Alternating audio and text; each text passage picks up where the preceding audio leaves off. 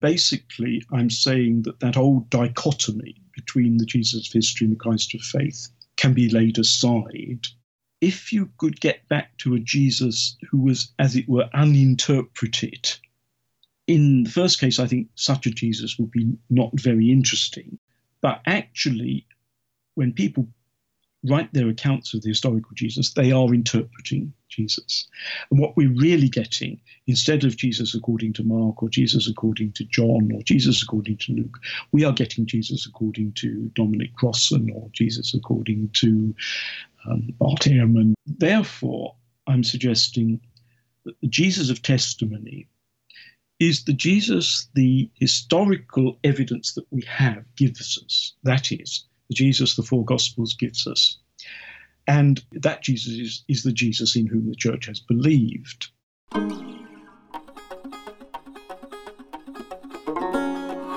I'm Philip Zoutendam, and you're listening to the Erdcast, an Erdman's podcast about books and the people who make them.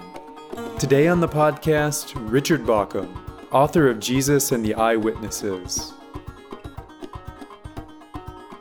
Jesus and the Eyewitnesses, when it was first published a decade ago, shook up the field of gospel studies. In a way, that's what Richard Bauckham intended. The book was meant to provoke a paradigm shift, he says.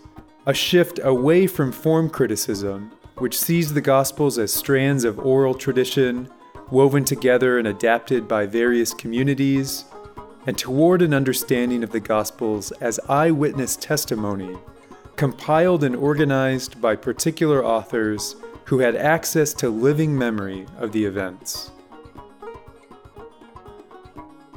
Richard Bauckham is Professor Emeritus of New Testament Studies at the University of St. Andrews in Scotland and Senior Scholar at Ridley Hall, Cambridge. His book, Jesus and the Eyewitnesses, which won the Michael Ramsey Prize and numerous other awards, is now out in a second edition. Richard Bauckham, welcome to the Erdcast. Thanks so much for joining us to talk about the second edition of Jesus and the Eyewitnesses. Thank you. Hello. I usually begin the interviews by asking authors to describe or distill their book in a single sentence. How would you do this for Jesus and the Eyewitnesses and maybe specifically the second edition? Okay, 650 pages in one sentence is a tall order. Basically, the book argues that the Gospels in our New Testament are closely based on the eyewitness testimony of people who knew Jesus. What I could say about the second edition is that it argues the same thesis, but it responds to some criticism and discussion of the first edition, and it takes some of the arguments a bit further on. What first interested you in writing about this topic? What concerns or questions prompted the first edition? It may be worth saying that when I wrote this book, the first edition I wrote in 2005, it was definitely a book I could not have written earlier in my career because all sorts of different things came together as I was writing it that I had done some work on. So I suppose there was more than one starting point for the book, but the obvious starting point for the book was the observation that personal names in the Gospels are more significant than people have usually thought. And in some cases, I wanted to argue the personal names are a way of the author indicating his eyewitness source at that point in his writing. So I had already developed that a little bit in an article or two. I was also very interested in the work of Papias, who is the first early Christian writer outside the New Testament who tells us anything about the origins of the Gospels. And I think there's some very interesting things in Papias which have really not been quite appreciated sufficiently. So those two things came together. I'd also done some work on the origins of the Gospel of John, and that fed into the book as well. When I started out on the book, I actually expected to write a quite short book. I thought I was going to write a book that was not particularly definitive, but would explore a few questions and throw out some ideas. And the book, as it were, grew organically as I worked on it. So the argument led me on, and I sort of followed the arguments where they led me. So that ended up encompassing a lot of things that I hadn't thought I was going to look at, like, for example, the psychology of eyewitness testimony, or like contemporary study of oral tradition. These things came along the way as I wrote the book and integrated themselves into the argument. And the other thing that happened, I think, was that I became convinced that form criticism, which is the approach to the origins of the Gospels that has dominated Gospel scholarship for a century, I came to the conclusion that form criticism was more or less completely wrong, and we needed to make a fresh start in Gospel scholarship. When I started on the book, I thought I would probably say about form criticism the kind of thing one usually says if one assesses, a particular movement in scholarship. And I might say, well, it got some things right, but it also made these mistakes. But in the course of working on it, I began to conclude that really form criticism got everything wrong, and we needed to just break free from that particular model of how the Gospels came into being. You make a bold claim, especially in the second edition, that form criticism is dead. And I'd love to get back to that a little bit later in the interview. I wonder if in your own personal understanding of the Gospels, did you always imagine them or study them as eyewitness accounts? Did your understanding kind of go through any permutations along the way? Oh, certainly. I wouldn't have to go back very far in my career before I wrote the book to a time when I suppose I accepted the picture painted by form criticism in a fairly moderate way, as many Gospel scholars have done. Basically, you can read the picture that the form critics provided. You can read it in a rather sceptical way, as though it must mean that hardly anything in the Gospels is really at all reliable historically. But you can also read it in a more conservative way and suppose that the oral traditions were preserved fairly faithfully. And I suppose I would have gone along with that model. The role of the eyewitnesses is something that simply at a certain point struck me. And I began to think that the form critics really hadn't done justice to the role that the eyewitnesses must have played in the Gospel tradition. And everything else followed from that.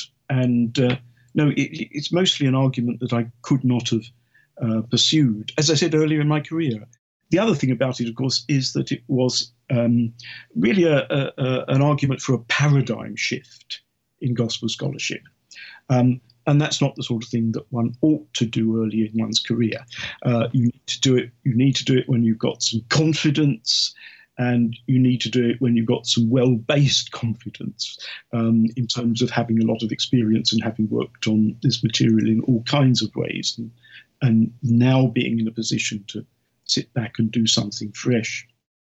Could you outline some of the contentions of form criticism that you are out to refute in this book?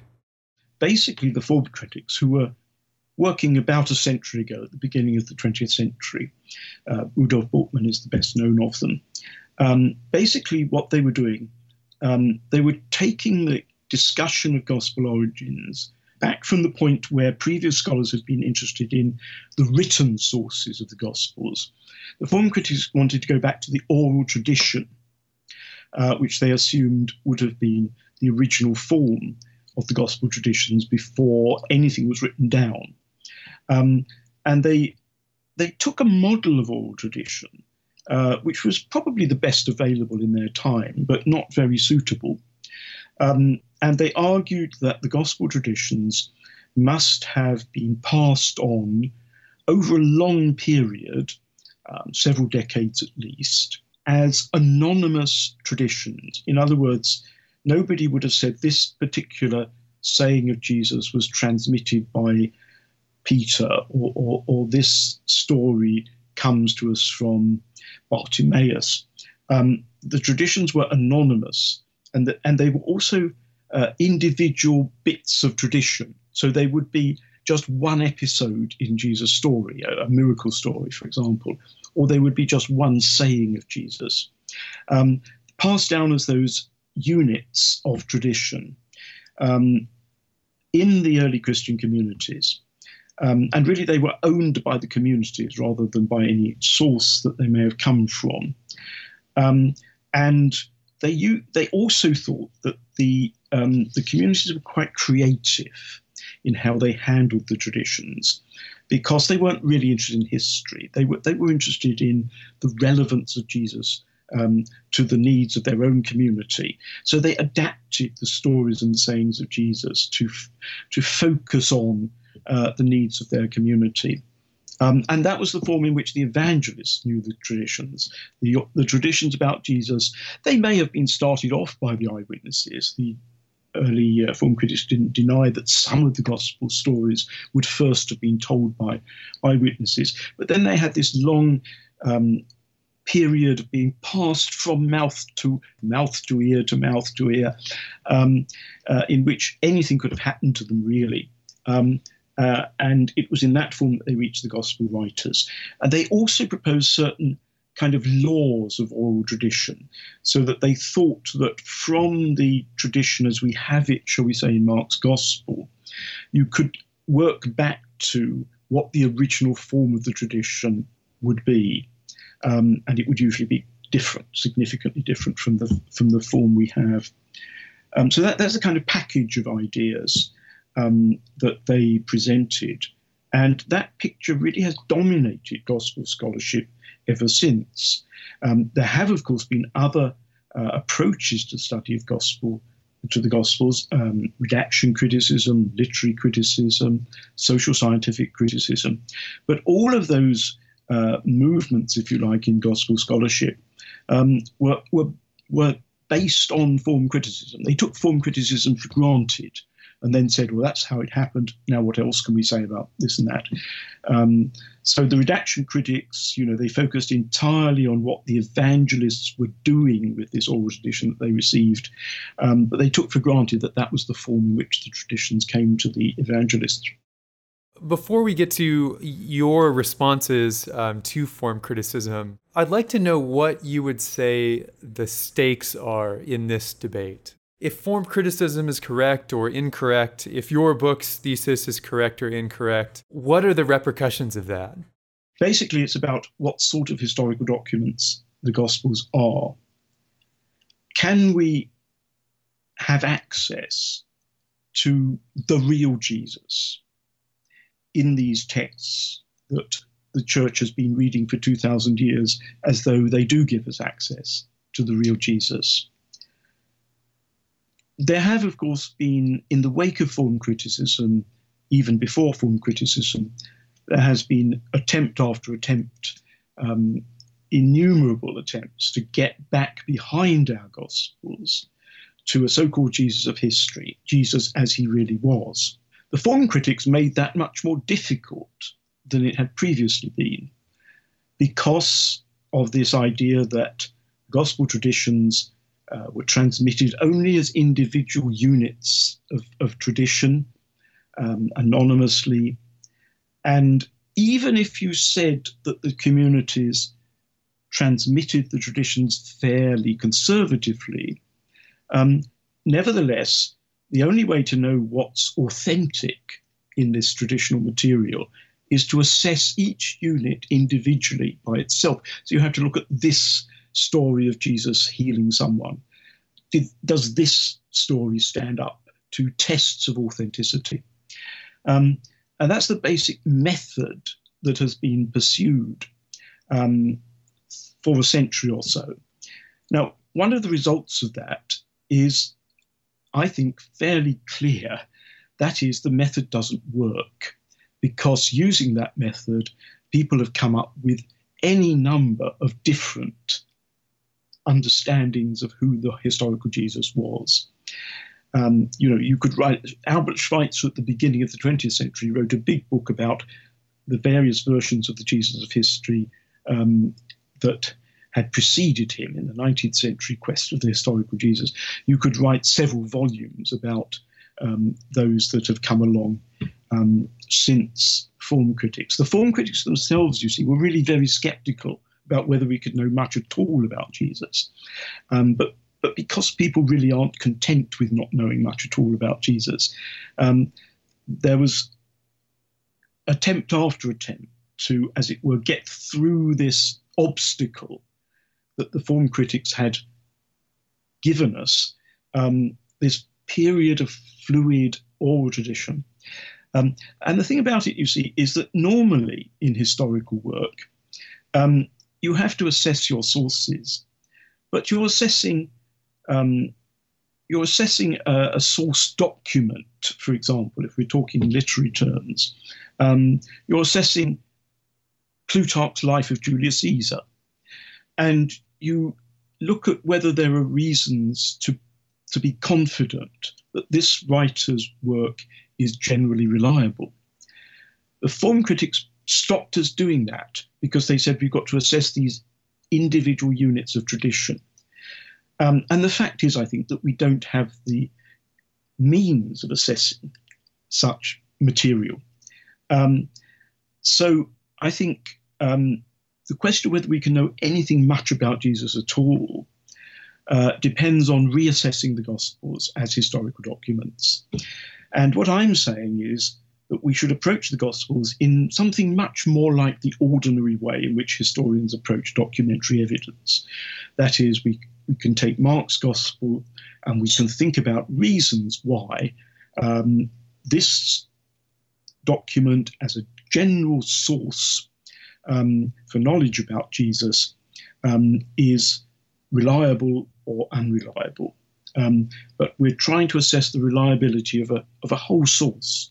And then if we do decide that this is a reliable source, we have to go ahead and trust the source. That's what we generally do with historical sources. We can't verify everything some writer in history says.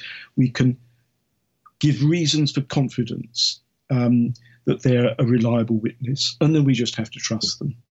Part of your argument is historiographic, and you have a section where you talk about the need to trust and how that is a fundamental part of any kind of knowledge and also specifically of historical knowledge. Could you elaborate on that a little bit and say what place trust has in history in general and as related to the Gospels specifically? I'm glad you asked that because people have misunderstood that. And it's one of the things I come back to in the last chapter of the new edition.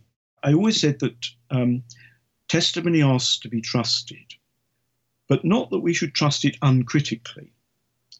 And one can start from the way that we trust testimony all the time in our daily lives. It's a basic way of knowing things.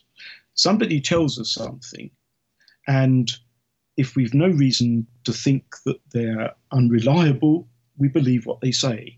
But that doesn't mean that we're uncritical, because if we're an intelligent person, we are alert to the possibility that they may be telling lies or they're deceived or all kinds of reasons for not trusting them. But the point is, unless we have serious reasons for distrusting testimony, we do, in the normal course of events, trust it. A huge amount of what we think we know is based on trusting testimony. It's the same with historians.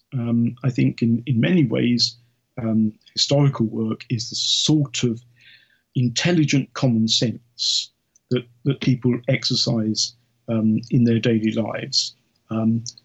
It's also, of course, based upon expert knowledge of the period in which the testimony that we're assessing takes place.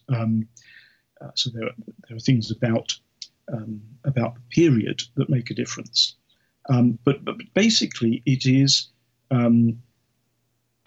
assessing a whole text, trusting it if there seemed to be no serious grounds for.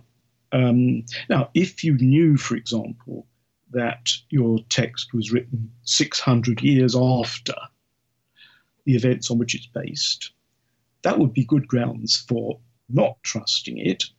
But you wouldn't necessarily write it off. You'd start thinking, well, what were its sources? What might have survived over 600 years that have been preserved by this later text and not otherwise?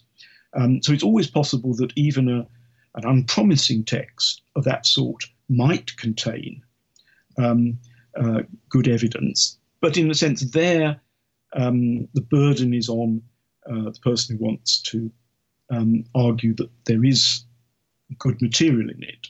Prima facie, one would not give it very much credence. But in a text like the Gospels, which was written within living memory of the events, I think that's very important. They're texts written within living memory of the events. So I think we should approach them much as we might approach some of the biographies that we have from Greek and Latin writers who were living within living memory, or actually we don't have too many from within living memory, but not too long afterwards. And it's interesting, I think, to look at how ancient historians assessed their sources and what they required of their sources, because ancient historians were very reliant on testimony, on what people told them. Modern historians have all kinds of archival material, they have archaeology, they have all kinds of other stuff. But ancient historians, so they did have some archives and so forth, they were heavily reliant on reports. And therefore, they placed a great deal of emphasis on eyewitness evidence, particularly from eyewitnesses who were involved in the events that they are describing. Someone who was in the thick of a battle, or someone who was there when the general was planning his line of attack. That sort of involvement from people who were in a position to really know what happened. That was the kind of thing that ancient historians valued above, and therefore they actually didn't think you could do very well writing history that was not within living memory. You had to write it when that sort of testimony was still available. So, if I can ask a question about personal involvement, it seems maybe even commonplace to understand personal involvement today as a kind of bias or something to be suspicious of. You have a section where you actually make a case that personal involvement, especially in particular kinds of events, offers basically incomparable insight. Yes, I think in some ways we've become too suspicious of subjectivity, really. And it's partly, I think, the application of a sort of natural sciences model of objectivity. But with the example I use in the last chapter of the first edition is the example of testimony to the Holocaust in Nazi Germany. It's very interesting because most of what we know about what actually went on in the Holocaust comes from the testimony of survivors. And there was a period almost past now where people were deliberately collecting the testimony of survivors while there was still some alive. That, I think, is somewhat comparable, actually, to the point where the Gospels were written, the sense of a need now to get it down on paper while people are still around. But the thing about the Holocaust, what would we know about it if we merely had the sort of government records of Nazi Germany or something like that? The most it would give us was sort of some figures and some factual information. It would not really tell us what it was like in the death camps. It would not really tell us what really went on in the death camps. You need people who are actually there and deeply involved in that case. And those people, of course, don't emerge as unbiased, objective reporters. They're people who've been deeply affected by what happened to them. And in some cases, they're people who felt, as it were, almost a vocation to tell people about it so that it should not happen again, and so forth. Some people, of course, were very reluctant to talk about it and hardly ever did. But there were those whose experience, as it were, impelled them to try to describe it and put it across to people who would have difficulty imagining what it was like unless they could tell them about it. So I think testimony is often like that, testimony to important events which really affect the people who go through those events. What they tell us is not only what happened in some barely factual way, but what it meant to them, what it did to them. If you want to understand an event like that, you want to understand how it affected people.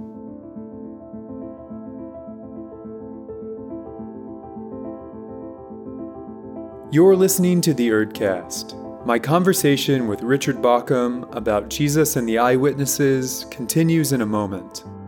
For the next 2 weeks, you can order the new second edition of the book at 30% off.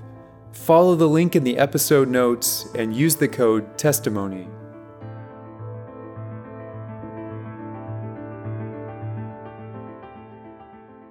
At this point, I'd like to ask you to work through a couple of key pieces of evidence that you've laid out in the book. And obviously you don't have to go through them detail by detail, but what would you say are some of the most important or some of the weightiest pieces of evidence that emerged for you?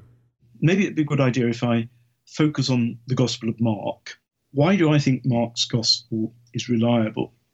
We could start with going back to Papias, early Christian writer right at the beginning of the 2nd century, who famously says that Mark's Gospel was written by Mark, who worked as Peter's translator and heard Peter's teaching, Peter's accounts of the gospel traditions, and wrote them down. Before the form critics, most gospel scholars took that evidence of Papias very seriously. The form critics dismissed it, and it has been widely dismissed ever since, simply because it doesn't fit the form critical model. And unless we start by presupposing the form critical view, there seems no good reason for simply dismissing Papias. But then we have to ask, well, does the Gospel of Mark look as though it gives us Peter's account? The argument hangs on the idea that names in the historical narrative can, in certain circumstances, function as indications of an eyewitness source. Apart from Jesus himself, Peter is the individual who is most often named in the Gospel, by quite a considerable margin. And moreover, Peter is named rather emphatically when he first appears in the Gospel at the beginning of Jesus' ministry. And he's named right at the end of the Gospel, in the angel's message to the women. So it's as though we've got a narrative that is enclosed by references to Peter, and Peter is named frequently within the narrative. There's an interesting phrase that we find both in Luke's Gospel and in the Acts of the Apostles, and actually in John's Gospel, which talks about people being eyewitnesses from the beginning. And the idea is that the best sort of eyewitness was someone who had been with Jesus from the beginning of his ministry right through to the end. So if we look for someone in Mark's Gospel who fulfills that condition, Peter rather obviously does, except that there is a section of the Gospel where Peter falls out of view. Peter famously denied Jesus at the time of Jesus' trial, and he doesn't appear again in Mark's narrative. He's named right at the end, but he himself doesn't appear again in Mark's narrative. And these are some of the most important events for Mark the story of Jesus' crucifixion, his burial, the empty tomb. So what does Mark do? He makes it very clear to us that he has other eyewitnesses that fill the gap that Peter is not available for. And those are the women disciples. Mark doesn't mention the women disciples at all until he gets to the story of Jesus' crucifixion. And then he refers to them 3 times. He refers to them at the cross when Jesus dies. He refers to them at the burial where Jesus is laid in the tomb. And he refers to them going to the empty tomb on Easter morning and encountering the angel. Virtually everything Mark says about these women is that they saw and they observed and they looked. They don't really do anything much except look and see. So I think he's labelling them quite clearly as eyewitnesses. People have asked me, well, why doesn't Mark just say that Peter is his eyewitness? And the answer, I think, lies in a matter of literary genre. This is a narrative genre. And people like the writer of Mark's Gospel don't like interrupting their narrative to give you bits of information in which, as it were, the author becomes prominent, saying something to the readers. You don't want to be reading a story about the trial of Jesus or something and Mark sort of saying, no, this is how I know this and these are my sources. And remember, most people would have heard these narratives read. They didn't sit down in an armchair to read them for themselves. They heard them read. So the flow of the narrative, the impression the story makes, is really rather important to how the texts function. There's also some content in your book about other reasons why certain eyewitnesses would not be named, for instance, for their own safety. Very interesting case of this is Mark's story of the woman who anoints Jesus at the beginning of the last week of his life before the crucifixion. The woman is anonymous. Now, in itself, that's not very surprising because lots of these minor characters in the Gospels are anonymous. People who only appear in one episode really tend to be anonymous, and the evangelists may not have known their names. But in this case, the woman who anoints Jesus, Jesus praises her act. She really understands him. And he says, wherever the gospel is told, this woman will be remembered for what she has done. And yet she doesn't have a name. I mean, that is really rather odd. In John's gospel, she gets a name. She's Mary of Bethany. But why is she not named in Mark? And Matthew follows Mark in terms of that narrative. Matthew doesn't have her name. And the suggestion along these lines that was made by another scholar, extended his ideas a bit more, is that when these traditions were first put together by the disciples in the early Jerusalem church, it was dangerous to have been the woman who anointed Jesus, who proclaimed him to be the Messiah. Jesus, of course, was put to death for behaving seditiously. It was a political charge as well as a religious one. And people who could be seen to have, as it were, aided and abetted him, his supporters. It could have been quite dangerous in Jerusalem, where, of course, most of the high priests in the period after Jesus were related to Caiaphas and Annas, the high priests who were involved in the death of Jesus. So it was a dangerous situation, and they didn't want to expose these people to danger by naming them.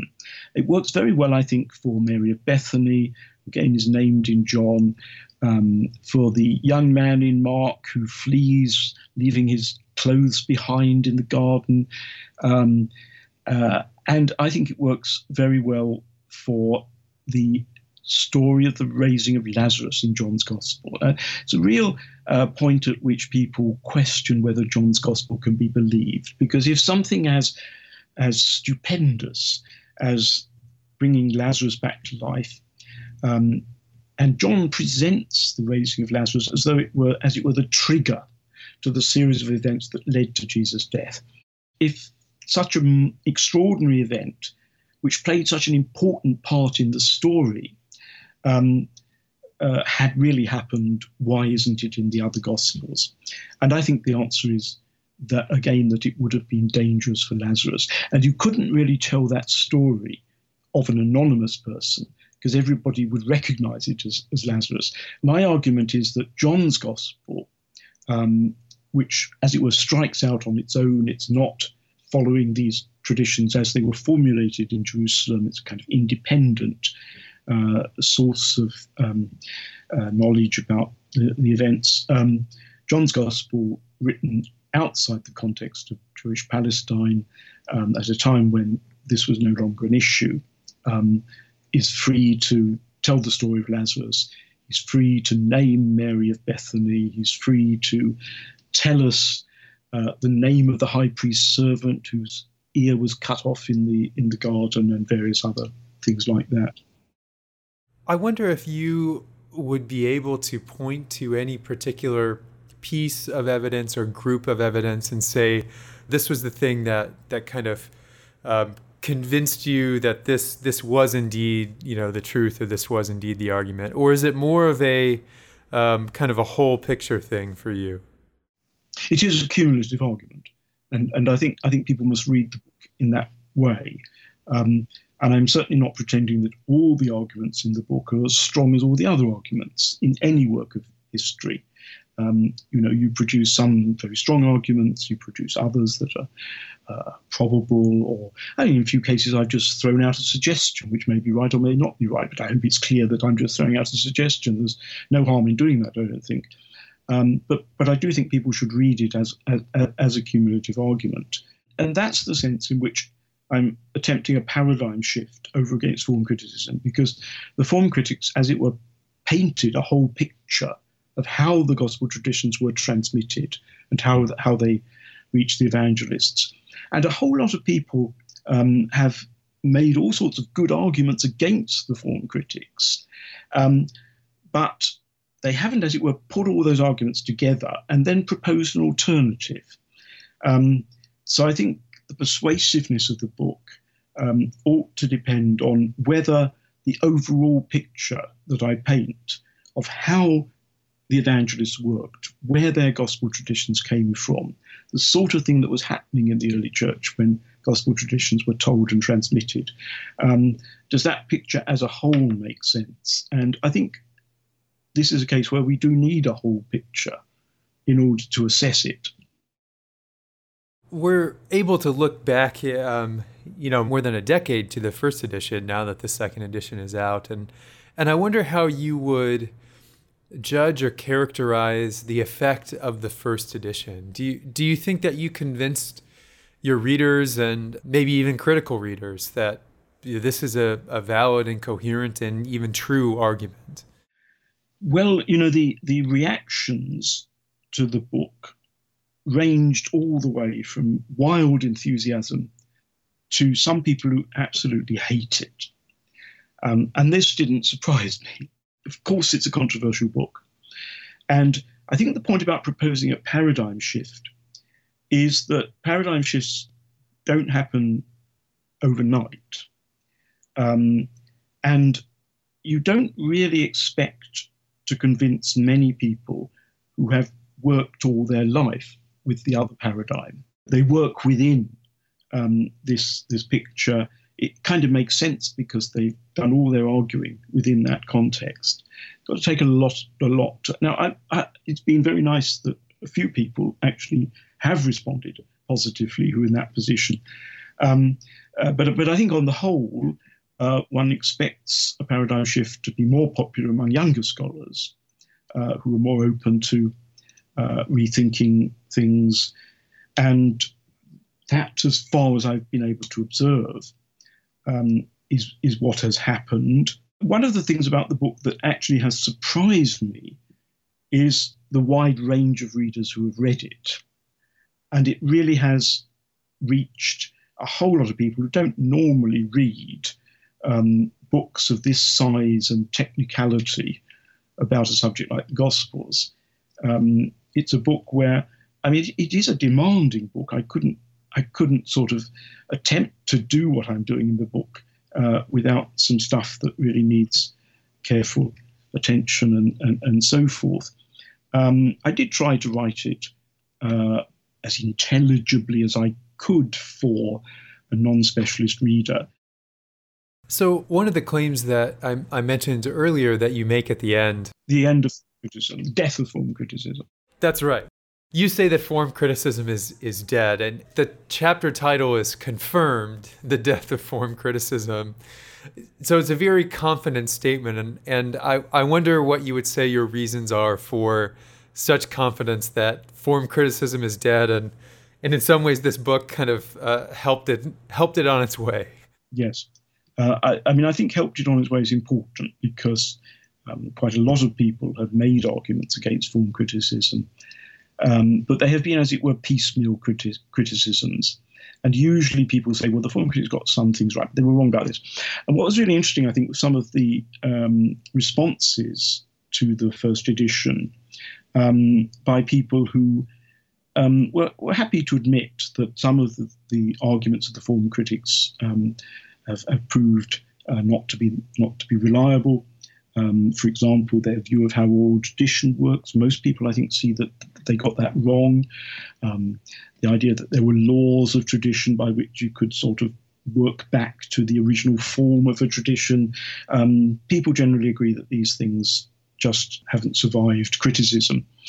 But there's a strong tendency, I think, for people reacting to a book like mine to say that I'm throwing out the baby with the bathwater.